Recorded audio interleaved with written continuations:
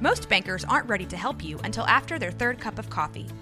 But with Central National Bank's after-hours service, you don't have to wait for the bank lobby to open to get help. You can contact us from 6 to 8:30 in the morning or from 5 to 10 in the evening, and we'll connect you to a real, live, local person who can answer questions and fix problems 7 days a week. Bank different. Bank Central. Central National Bank. Member FDIC. Coming up on the payoff, Lillo Brancato is a guy who has been in my life and probably yours for a very long time. He played C in A Bronx Tale alongside Robert De Niro and Chaz Palminteri, and he shot to immediate fame. Was an unknown, never acted before, had that opportunity, and as he explains to us, his whole life changed. Part of that change, addiction to drugs, became the number one thing in his life, like it did for myself and other addicts out there. You can relate. When that thing gets a grip on you, it becomes your number one, and it was his number one, so much so that his life completely went off the rails, and he ended up in a situation where an off-duty New York police officer died. He went to prison for 8 years, was sentenced for 10, went to prison for 8 years. He's been sober 17 years now, and he's carrying an incredible message. He works at a treatment facility. He is still writing and acting, and he's a special dude. He found out that this podcast was about recovery and said, no problem, I'll do it. And he gave us some really good stuff. So without further ado, here's my man Lillo Brancato. But first, big bro, Kevin Souza.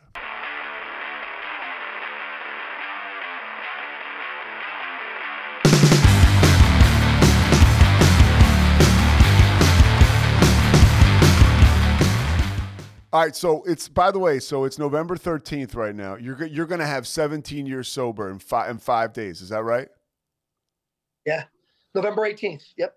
And so how does that feel for you? Somebody who's, the mountaintop, then you get to the bottom of the mountain, and now you're back up again with all the stuff that you're doing with your own film work, your writing, and helping other people out in recovery.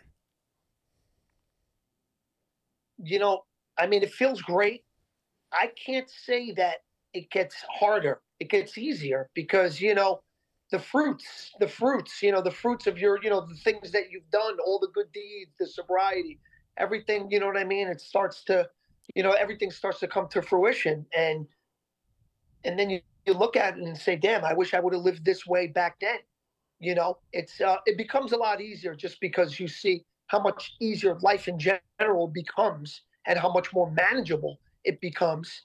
And then it's just such positive reinforcement to want to keep going in that direction. You know what I mean? Yeah. I mean, you do something, you've talked about this, I've heard you, and I totally believe it. You do something, you build on that thing. It's like you do something esteemable, and you build confidence that way, and it does get easier in sobriety. Right. It definitely does. And, then it's about, to me, it was never about going to meetings and stuff like that. I really never got anything from that. A lot of people do, and that's great for them, For me, it's more about helping others, because it's like I've seen the light, and it's like now you want to help them see the light because they can see it.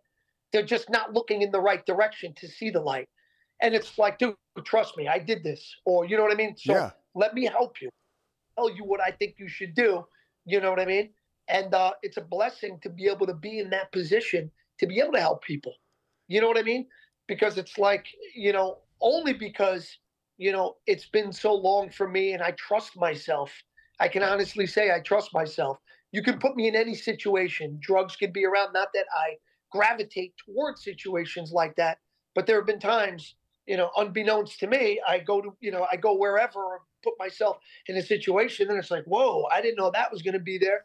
But it just doesn't affect me the same way that it used to. You know what I mean? Oh, yeah. So now I'm really in a good place, Yeah, well, you're working at More Life Recovery, and you're doing PR for them. You do a great job of putting, and this isn't even for them, but obviously your success and your experience as an orator, as an entertainer. I mean, you put up these videos on Instagram, and I'll put your address in the show notes and stuff like that, and you can say it later on, but they're helpful, dude. And it shows like, somebody like you have a really, really unique power because people know who you are. It was public. We'll get into it, but your fall from grace because of addiction. And now you're out there saying, hey, there is hope. I mean, when people used to ask where you were 10, 15 years ago, or longer than that, right? It was like, oh man, I saw in the New York Post, he got popped, driving, with drugs or whatever. Now it's like, have you heard about this dude? Like what he's doing? I mean, it's pretty amazing. Yeah, unfortunately though, not everyone sees it that way. A lot of people, they're going to judge you and treat you according to the mistakes you made in life. It's like a scarlet letter, just never goes away. And just is what it is, like I can't control how these people are going to act, the ones that, do judge me based on mistakes that I made so many years ago. But like I said, I can't control that or I can't control them. But what I can control is me. You know what I mean? And I try not to, I'm not going to say because that kind of stuff did bother me in the past, but I'm getting better as time is going on to not let that kind of stuff distract me and to stay focused and to go where I'm going, Yeah, your life is such an it's such an interesting life. It really is. You start off, you get discovered. I guess you're at Jones Beach, and your brother tells you, "Hey, they're casting, or there's somebody's here from this movie, A Bronx Tale. I told him you look like Robert De Niro," and your whole life changes, dude. Yeah, basically, that's happened twice. Because if you think about it, my whole life changed for the good in that situation. And then like the total antithesis, the total opposite of what happened there happened on December 10th, 2005, because my life changed the other way. Yeah. So I've seen the both to where it's like, and that's why I don't like wasting time. Like, like the older I get, time is more of the essence. Like people don't realize how important it is. It's like, even like me having to repeat myself or something like that wastes time. You know what I mean? Because I saw, 2 times in my life where one split second changed my whole life. You know what I mean? And if I hadn't been in either situation, you know what I mean? It was, like what I'm saying is if I'm wasting time in one situation, I may have never saw that day in the Bronx Tale because I took too much time here where my destiny was there, but the time I wasted here prevented me from getting there. Yeah. So that's why everything I try, like I am a perfectionist and I try to live life in a very precise way. I guess it's still the incarcerated me, because it's like that, being incarcerated all those years, it incorporates structure in your life, which was something that I never had. And that, everyone needs structure in their lives, because then you'll just, like there's no direction where you go. There's no structure. When I'm going to do this, you have that structure. Life just goes a little better. It's a little smoother, I think, Yeah, and coming up for you, you seems like you had an incredible family. Your parents immigrated from Italy. They're so happy to be in America. They're grateful. Your dad was busting his ass. What was it like your childhood early on? I mean, we're a middle-class family. I was adopted. My brother Vinny and I, we were 9 months apart. I was 9 months older than he was. We grew up in Yonkers, New York. My dad built homes. He was a construction guy. Like the Bronx Tale. Those, I mean, day after day, it doesn't take, but try to get up day after day. I lived with that. Yeah. I saw that. I saw that and I heard that. I'd be sleeping in my room on a Saturday morning where it's like 12 degrees out and you can hear the wind through the window and you hear my dad making his espresso at 5:36 in the morning, going out there day after day. His hands were like sandpaper. You know what I mean? So I know what that was like and I respect that. And I do have to say that is the real tough guy. You know what I mean? Guys like that, like, it's like it's very rare you see that. You don't see that too much of that anymore. You know what I mean? By the way, you were adopted, and for me, I'm sober, right? And it was kind of easy for me to trace the lineage because my dad's side of the family, they were all drunks and drug addicts, and they did the best they could. But I knew I could point and say, okay, right there. How was that for you? And because it doesn't seem like your parents had any of these kind of problems. They didn't.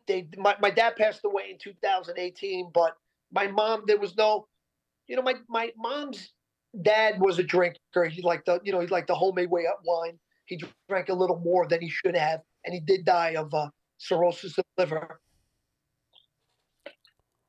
But it wasn't really around. Like people that didn't, like my mother, father, that was a foreign thing to them. They didn't know much about addiction. So as it started with me, they didn't really know what would, like, what do we do?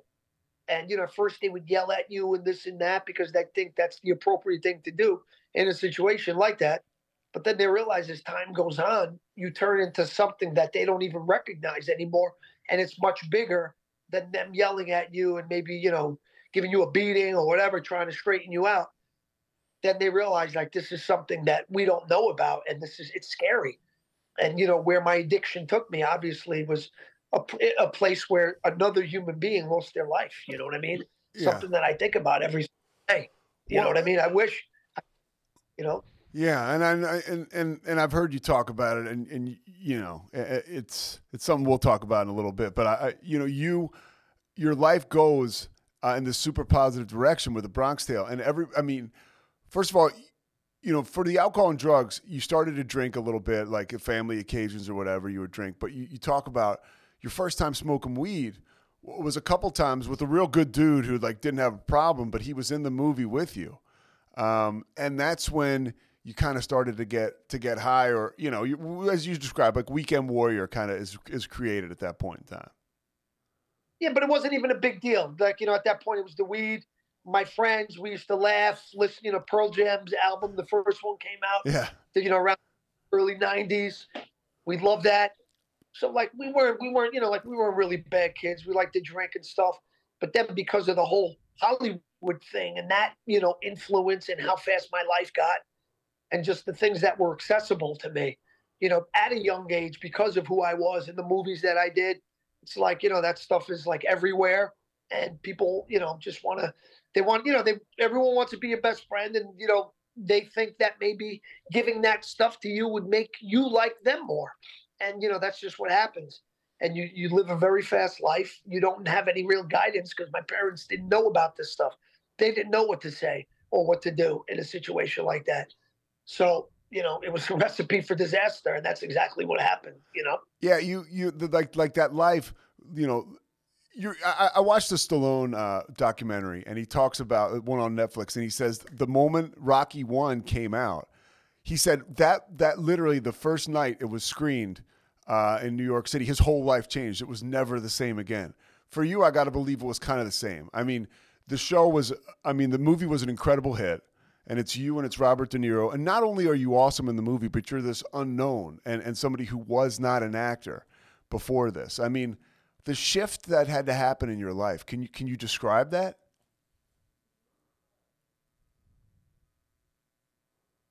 Well, remember also, I was only like, even if it happened now, how old was Stallone when that happened? Do you know? I think he was in his 30s. I mean, he'd been in some stuff for a while, late 20s, 30s.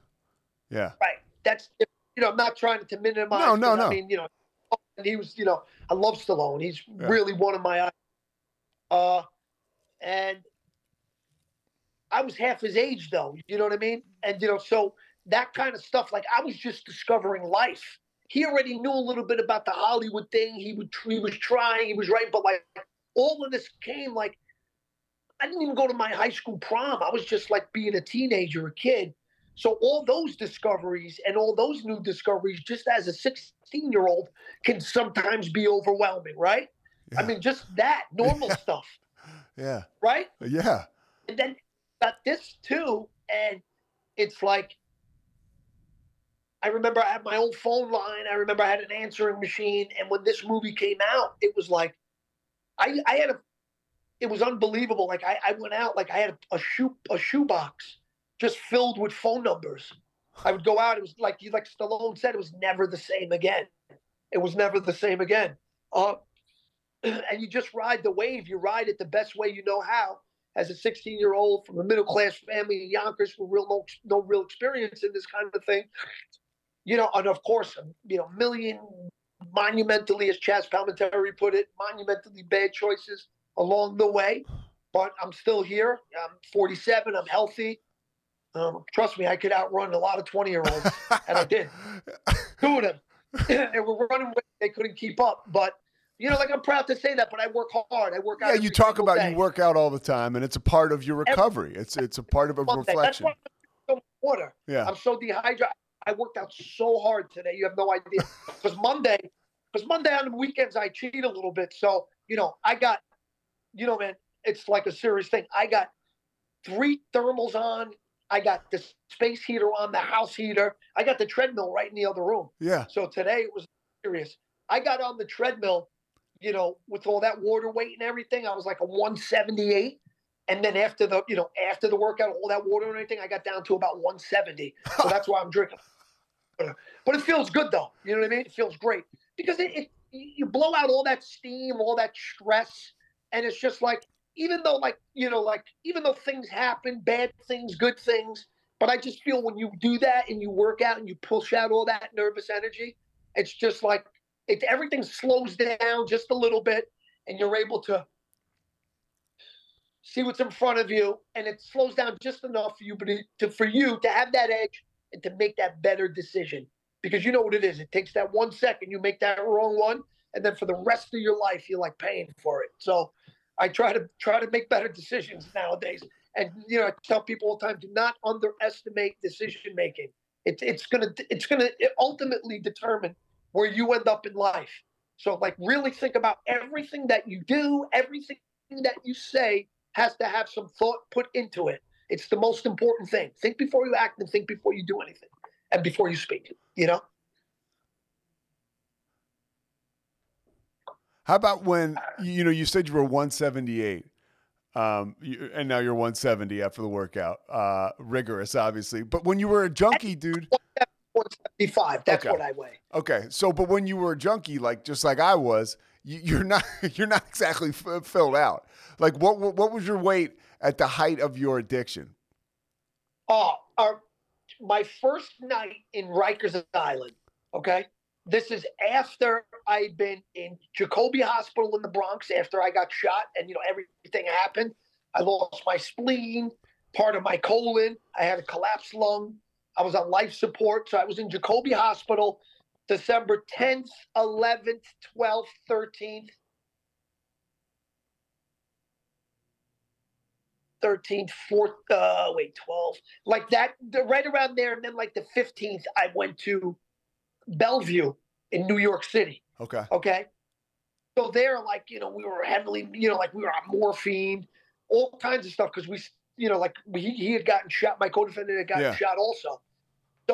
So then we left there December 19th, 2005. We went to Rikers Island, like hell on earth, one of the worst places. And to be in that condition. And I remember that night we saw the doctors and they determined what medication they want to put you on and this and that. And I remember they weighed me that night. I was 132 pounds. Yeah, I was 132 pounds. I remember my ex-girlfriend when she saw me in Bellevue, because, her father was, my co-defendant. So she came to see her father with her twin sister. And I was in the visit room with my mom and dad. And when she saw me, because I let the beard grow, I didn't shave or anything.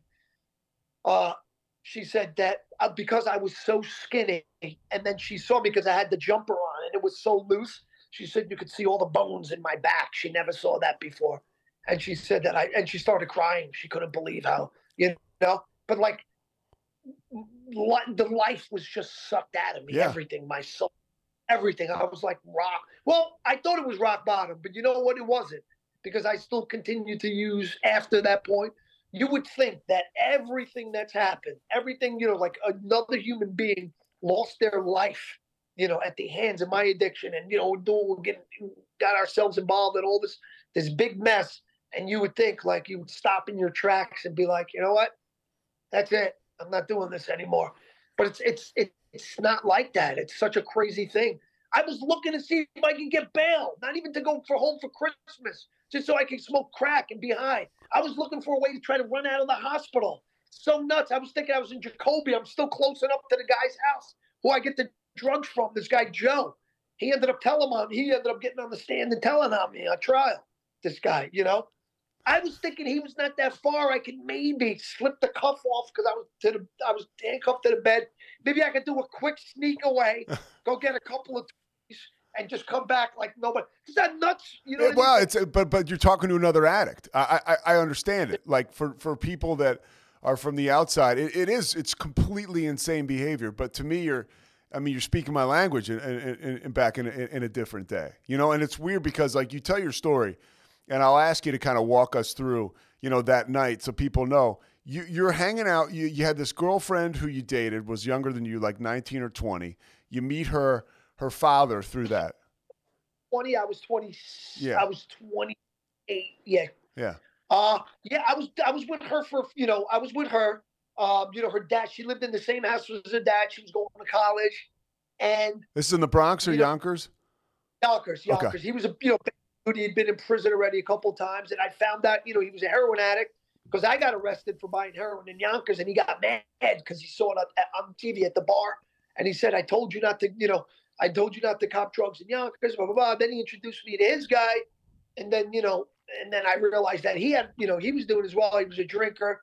So then, you know, like this girl, she kind of like slipped away, or was starting to slip away because of my addiction. She was going to school to be a doctor. She was in Fordham College. So she was doing good things with her life. And there was just no more room for me because of the way I was living mine. So I became friends with her dad. You know, we got close, and then we started hanging out. And then that night, December 10th, 2005, this is the first time we ever went out, like to hang out. We always just like go to the bar. We'd take him to get drugs. I'd get my stuff, drop him off. But this was like the first time like we really went out. He called me, we went out, and we didn't have any more stuff. We, you know, no one had it. It snowed the night before. It was cold out, and it was like you know, we were sick. So we went out. We went to a strip club. We went to this guy's house after. He didn't have anything. I went to the little kid from the Bronx Hill at 9 years old.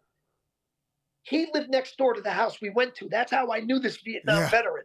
I wasn't there to rob him. I was a junkie, broke his window to say, yo. You know what I mean? You knew the guy. I was sick. It's not a burglary. Yeah. Don't listen to what these people say. It's not a burglary. That's all nonsense. I've never been in trouble before that night. I was a drug addict. I broke the window. I was not in the house. I took the screen out. I never went in the house for a reason. I wasn't looking to go, and I was trying to get his attention. Like, yeah, I broke the window, the thing. Dude, again, I can relate. I've been in like similar circumstances where you do that bonehead shit because you're trying to get high. I mean, like at the time, you're just trying to get high. It's like, I'm sorry about the window. I'll take care of it later. I'll take care of that later. I didn't forget about that. I'll take care of the window and the screen. I'm sorry. But, yo, do you got anything right now? Do you got, like, some codeine? Because that's what he had. He had the typical codeines. They're not the strongest, but you know what? If you take 15 or 20 of them, you're not going to be sick. Yeah. And you're going to be able to go to sleep, and then the next day, you know, you go find some dope.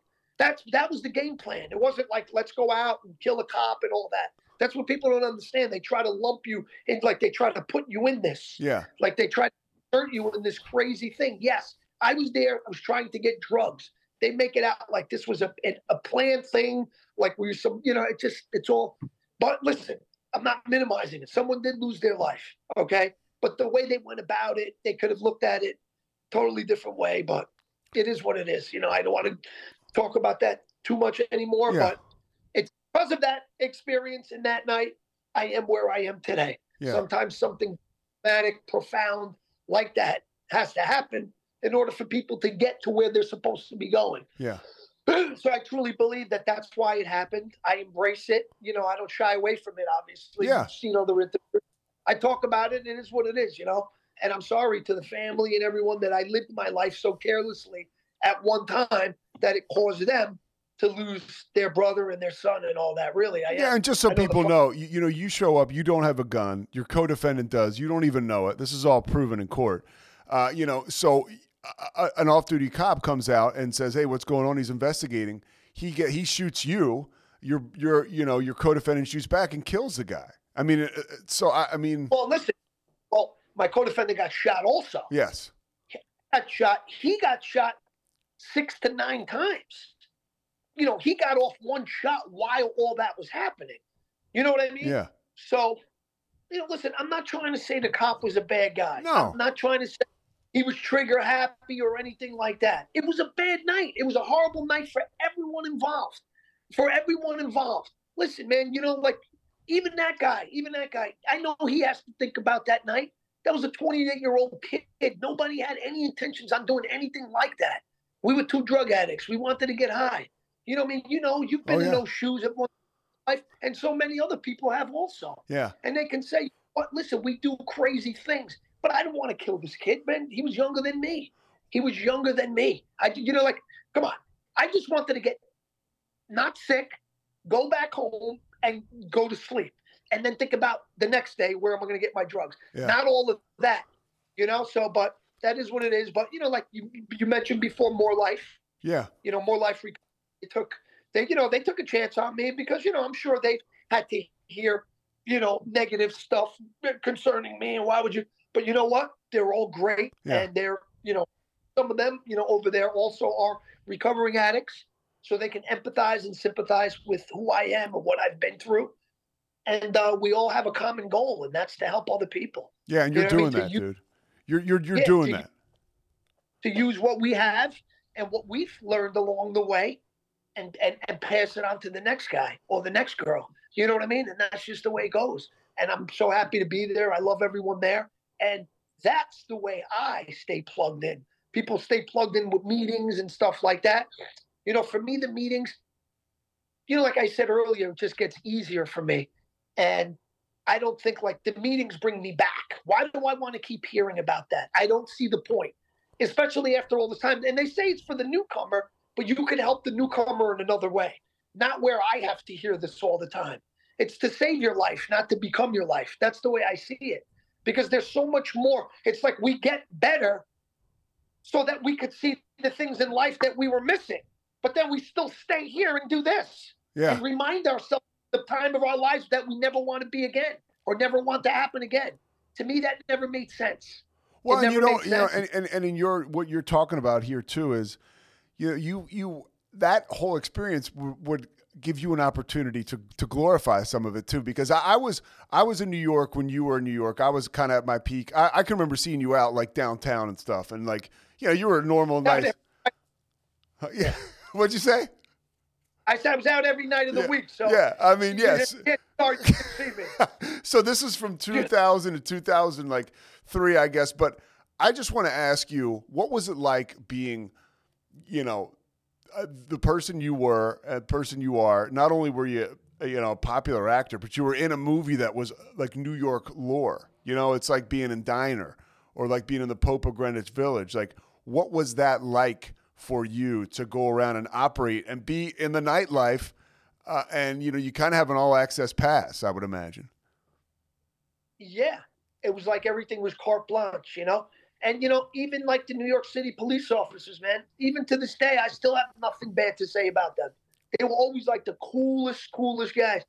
Like, you know how many nights, like, you know what I mean? And so, even to this day, you know, I've come across, you know, some cops, and I guess when they're together, they have to stand for a certain something, and they have to take a certain stance concerning me. And I respect that, because you know what? They stick together. They stick together. And the way they do, I respect so much. And also, I will say that the ones that are like, for the most part, you know, you would think that I would, you know, see these police officers and these members of law enforcement, it would be a negative. It's usually not. Yeah. It's a lot of times, see them one-on-one, it's a different experience than you would have thought. And a lot of them are like, you know, a lot of them are really just cool dudes, man, and they understand what it is. You know what I mean? And, you know, I'm grateful for that. And I hope, you know, the way I've lived my life since I came home has, you know, has at least made the death and someone losing their life worth it. Not worth it, no, but at least not worth it, never worth it, but at least gives it some positive meaning. Like, this guy lost his life at the hands of this guy and this guy's addiction, but this guy is actually doing something about it, to where he recognized that his addiction was something that took, you know, made a contribution. Dude, it's a living amends. Like, I don't know, I know you don't go to a ton of meetings. I do. That's, by the way, part of this podcast is so people know there's many different ways to get sober. That's why I started this. Like, I don't want people to be freaked out. Like, oh my God, if I get sober, I'm going to be in a church basement all the time. Like, that's not what it's about. You know, even if you do the 12 steps. It's about that. You want your life back, man, go live it. Yeah. Don't keep yourself there. That's the way I see it. And, like the whole disease thing, whether it is or it's not, the way I see it is, I don't think it is, but even if it is, it shouldn't be thought of that way. Because when you think of it as a disease, it's like, okay, when I'm on the treadmill, right? When I'm on the treadmill and I know for this minute I'm going to have this speed on this fast, I have to stay at that speed or else I'll be in the next room through the wall. You understand? Oh, yeah. You understand? When I try to do that same thing on the street, even though for this minute to this minute I run at top speed as I would be on the treadmill, subconsciously I know I'm not on the treadmill, so I do slow down without even realizing. When you think, and you're hardwired to think, this is an illness, this is a disease, and it never goes away, it never will go away. It never will go away. And I think that when we think that way, even though we don't realize it, sometimes we will gravitate that way and go get high because we feel that we are sick and the world has to understand that. I don't see it that way at all. I know a lot of people do, but I think they're hurting themselves more than helping themselves. Yes, we're definitely different. There's no way we're the same. You get people that can drink 3 beers, have cocaine left over. Yeah. I got left over, right? I got you got those people. You know what I mean? We're not those people. No. But I think to go and say it's an illness like that and a disease, I think it may very well be that. But I don't know if that really helps people like us when we feel, because it's like we're like pariahs. We are sick and we got to be pushed away here. It just doesn't serve you any purpose. I think I think it does you a disservice. You know what I mean? That's my own opinion. Yeah, no, but I can tell you what does It's the people. way I can tell you what does people a Right. service is when you tell your story. Because when I heard it, the last time as we get to your sobriety, I won't take up too much more of your time. But you get to Rikers Island, which is like school's out. I mean, the way you describe it is it's like the scariest place on earth, and that's where you overdose, and then you keep using a little more, but then finally something happens. Like, take Right. us through that sequence where you get that gift of desperation, or the light goes on, or whatever happens, where Lillo is going to change his life in jail and then ultimately in prison, because Rikers is a jail. Right. It was, November 18, 2006, when it was the last time I used it. And I remember that was, I stored it 4 bags. It was in Rikers Island. I hadn't went to the box yet because I knew I was going. I knew I was going to the box because I already got. Which is like solitary, right? Yeah, but you don't go right away. You get the ticket, you have a hearing, and then they find you guilty or not. They bring what's called an adjudication captain from another building, so they don't even know you. They could be fair and impartial. You have the person that writes the ticket. They give it to the adjudication captain. She puts the tape recorder on. She says, so-and-so is being charged with this and this. How do you plead? And then, you have all of that. So it was a little bit, they found me guilty. They gave me a urinalysis. So I was positive. And it was morphine, MOR. It was the drug test was for MET, methamphetamine, COC, cocaine, THC, marijuana, and then MOR, morphine. So I guess that was the opiate side. Yeah. It was, but I remember specifically it was MOR, and that's what I was taking, was morphine and heroin. I was getting the MS Compton at church, and then I was getting the heroin upstairs. So, it was the ticket, because they got to find room for you and whatever. So boom, I go to the box, and I got my friend Corey Rabin, who's like my mentor.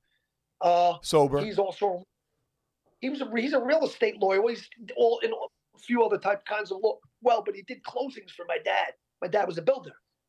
So we knew Corey's dad was a judge, passed away, Mr. Judge Rabin. My cousin Pat was there on the visit as well. But we've known Corey, I was just on he has a podcast called Crosstalk. So, but yeah, I went to, I was in there, and I remember just the way they weren't happy to see me. And, it was like, because it's like, we're here, we're supporting you. You're still doing this stuff. Like, what's wrong with you? This is after you OD'd? Yeah. And this is when I was in solitary. That they finally brought me there, and now I'm going to be here for a few months because I got 80 days. So I was in there, and I remember them just being very disappointed, and just something clicked. And when I was walking back to my cell, I really felt that God was going to give me another chance, that it was all up to me, that the ball was in my court, that all you have to do, Lillo, for me to give you another chance is just stay sober. Just don't use anymore. And I thought to myself, for some reason, it felt easy that day. It just felt like, because, like, even though it's a yes or no thing, how hard is it? Yeah. You know what I mean? That's like when you have cancer, you're sick. But this is a sickness that you choose because it's right there in front of you to not choose it, right? It's right there. Choose it, but we do choose it. So what the hell happens, right? What the hell happens to us? It's like a temporary form of possession. You become possessed. Yeah. Something, right? Yeah. It's like something else comes in.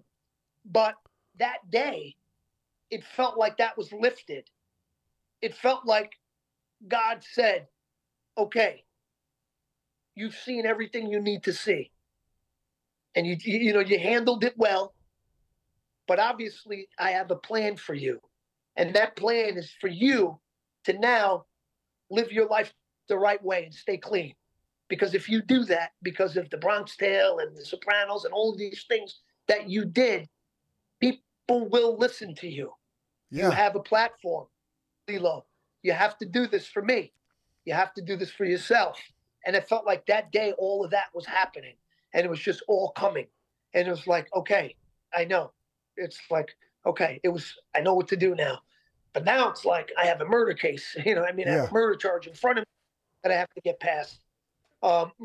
Before. Yeah. So how did your perspective shift? Because that's the main thing. I mean, how you look at things really has to change in order for somebody to stay sober. At least that's my experience. How did that happen for you? Because you're still facing this murder rap.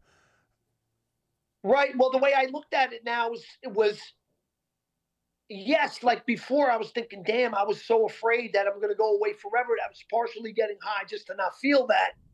But then I realized what an asset to myself and my lawyer and my case and everything else that I would be if I stayed sober.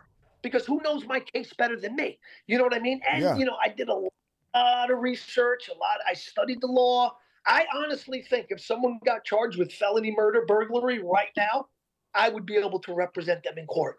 I would be able to look at the case and I would be able to know, my man, you got to take a plea bargain. There's no way out of this one. But then I'm telling you, I even Joe Tacopina, by the way, he represented Trump for a little bit. He was your attorney. That's correct. I first saw Joe in 2006 because I had Mel Sachs, who was my lawyer. He was great attorney as well. He died of pancreatic cancer. August 30th, 2006, which was my birthday. Jeez. It was my 30th birthday. He died. So then it was like, what the hell? My parents knew him. They used to go see him. My dad used to bring him this cheese that he liked. He used to come over to the house. My mom used to cook for him. So they got close with Mel. And my parents, he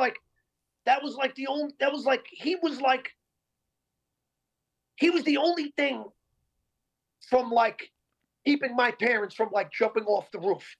At that time, he was there to comfort them. He was very good with them, and he made them sleep better at night. And I was so thankful for that man for doing that for my parents. But then he died. So then my parents what do we do now? So my cousin Pat, who's an attorney, I did whatever research I could from inside.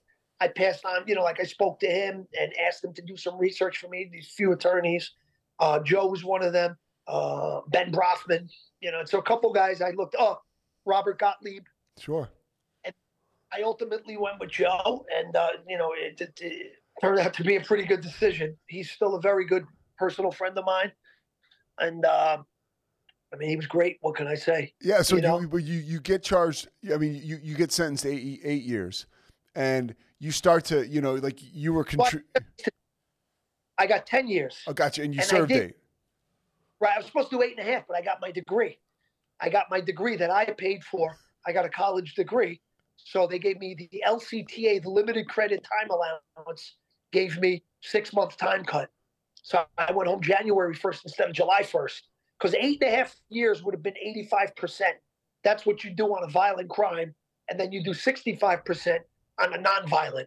So if I would, if I would have got 10 years on the nonviolent, I would have done 6.5. You know what I mean? You don't really get 10 years for a nonviolent. I mean, unless you did the same thing like 100 times, but still, it was, it was what it was. I went there. I made the best of it. Yeah. How did you find any kind of recovery when you were in prison? Well, you got to find it from within yourself. You got to realize why you're there. Like, think about it. God took you out of society and, far removed you from where you're from and your friends and your family, and put you in a place where it is about recovery. You're here to recover and correct the mistakes, Department of Corrections. So I realized that night, when I was in Rikers at the attorney visit, my cousin and my friend came. Everything was mapped out for me after that night. I knew what I had to do. I saw the light. You know what I mean? I knew God's going to give me another chance. All I have to do is my part, this. And if I do this, he's going to do that for me. So it was pretty clear. It's like, you know what? I'm going to be home. I'm still going to be in my 30s. Yeah. I'm keeping myself in shape. So who's got, someone did die. And, we never forget about that. But I'm still going to be able to come home and enjoy my family. It's still, a young age. It doesn't mean that you give up because this situation went so tragic. I mean, you had the fire in your belly, and you're helping people, which I believe is the best amends, is the living amends. And you're out there working your ass off. How do you, I would imagine in a situation like yourself, really the only way out is sobriety and working out and talking to other addicts.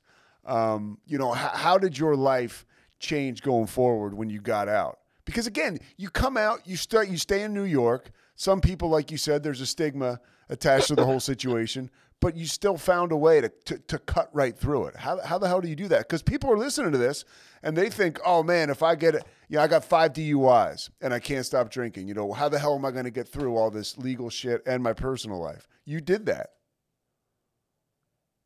I mean, I framed it in a way where I had no choice, that this is what I have to do because of all the bad decisions. This is what it is.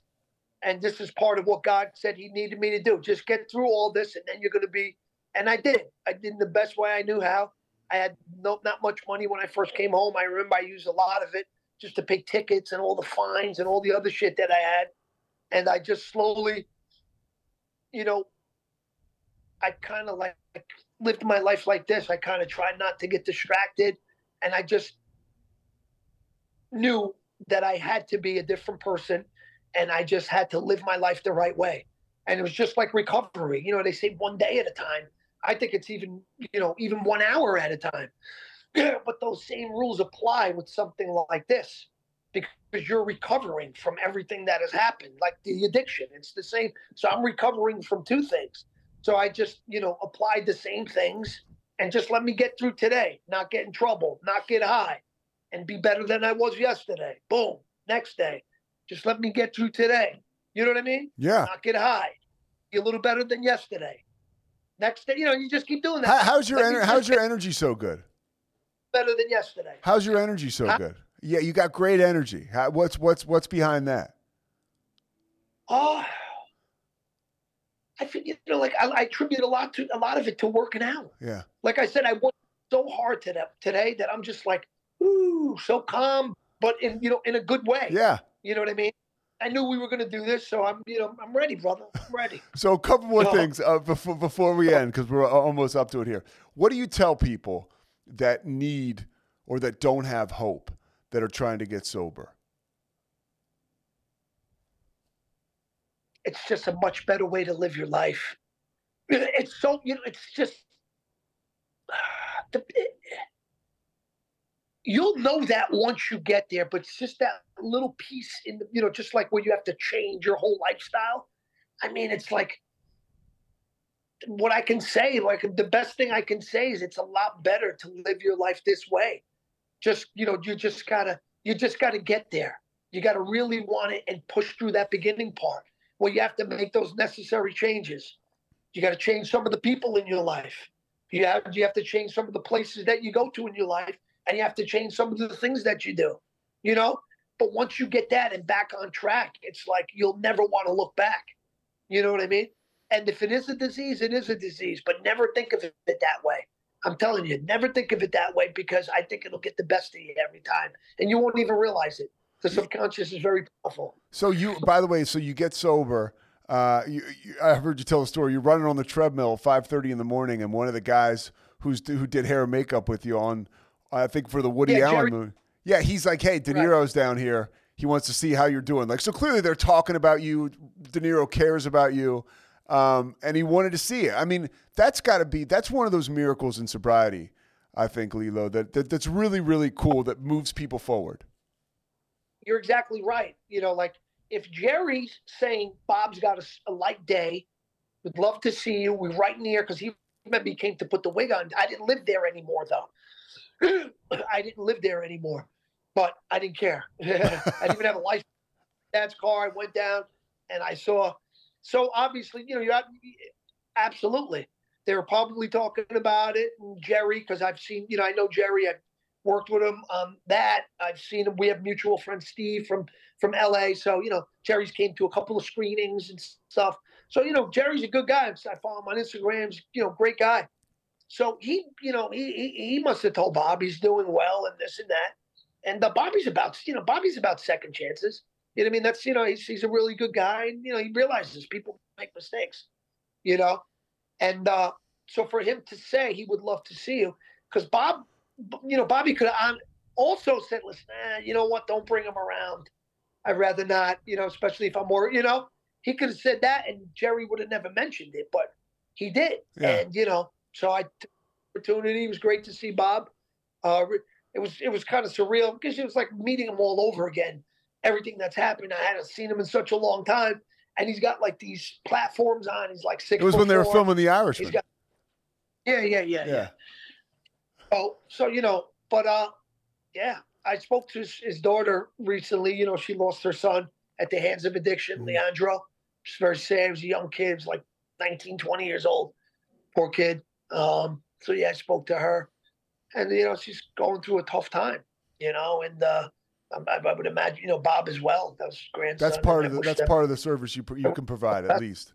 You know, like talking to, that's part of the stuff you provide, talking to people, going, like, we have a unique quality now where, like, people that are hit by this thing, like a ton of bricks, they can talk to us. All right, last thing. You're writing, you're still acting, you're working at More Life Recovery. You know, how do you find all the time to manage such a busy schedule now? I mean, because you really are very busy. You know, you make time for the things that you want to do and the things that are important to you. So it kind of comes easy. You know, these are priorities. You know, the more life, you know, I just feel that is the most important thing in my life because, you know, I'm there and, you know, I got these kids that I see in the groups and, you know, they're there in recovery. And I was once exactly where they were. And these are like, you know, it's not only kids because there's grown men and women, but these are human beings, and these people, you know, these are people's children, you know.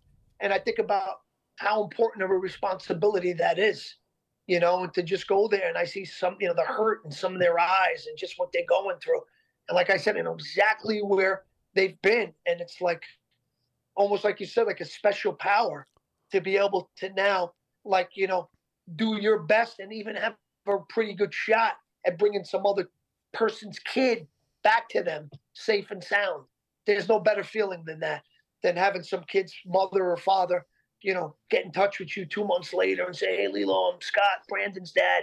And, you know, he's doing really well. He talks about you all the time. He's going to meetings and he's, you know, he started doing the things he loves again. Thank you so much, man. Got my son back. Stuff like that. Like, I'll start crying right now. You know what I mean? Like, that's what it's really about. You know what I mean? Yeah. Stuff like that. Well, thank you for sharing that power with us today. I've gone over. I appreciate your time so much. I've always, followed you, looked up to you, and it's cool to see how well you're doing now. We're the exact same age pretty much, so, thank you very much for all you're doing. I mean, literally, recovery, you were like, hey, no problem, and I appreciate that. And I appreciate your time, and thank you so much for having me on, brother.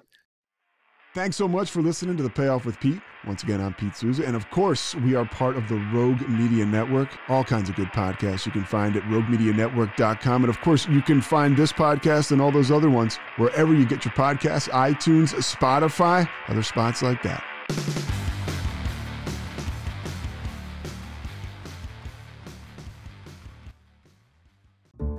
This has been a Rogue Media Network production.